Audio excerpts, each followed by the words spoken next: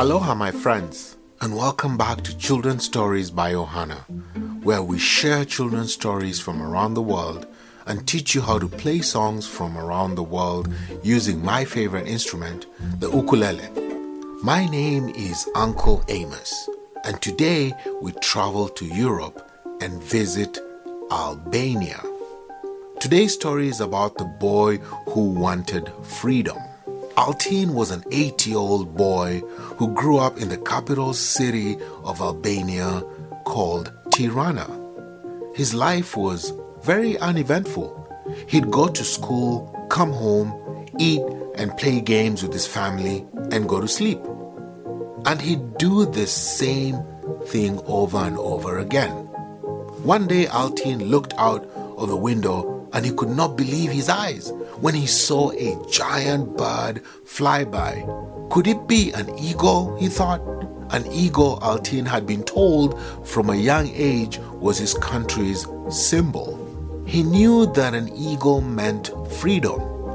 So Altin thought to himself, maybe this means my life means more. So Altin took one more look at the eagle before he ran out. He looked around and realized that he didn't have a plan.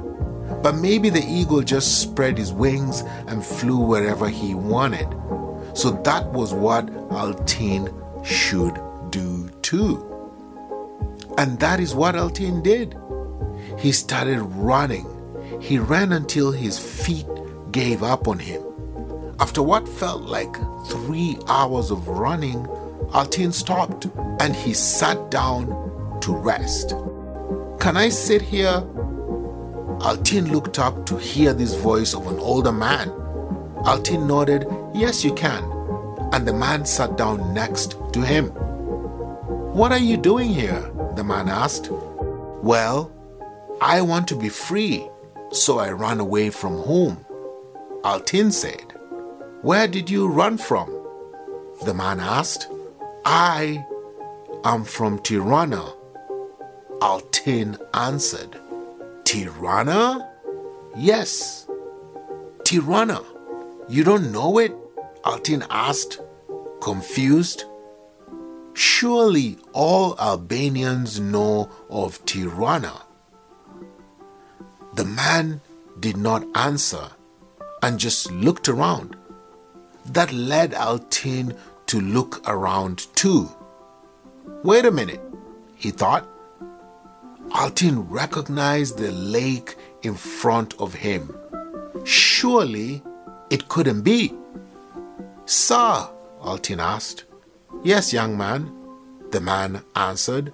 Are we at Grand Park of Tirana? We sure are, the man responded. Oh no, Altin thought. I must have run around in circles for hours. I am not as far away from home as I thought. The man noticed Altin's worried face and said, you know, you are already free, right? No, answered Altin. But I can't be free. I go to school and eat with my family and then I sleep every single day. And you think that that is not a free life? The man asked. I just want to choose what I want to do every day, Altin said. The man slowly got up and walked away.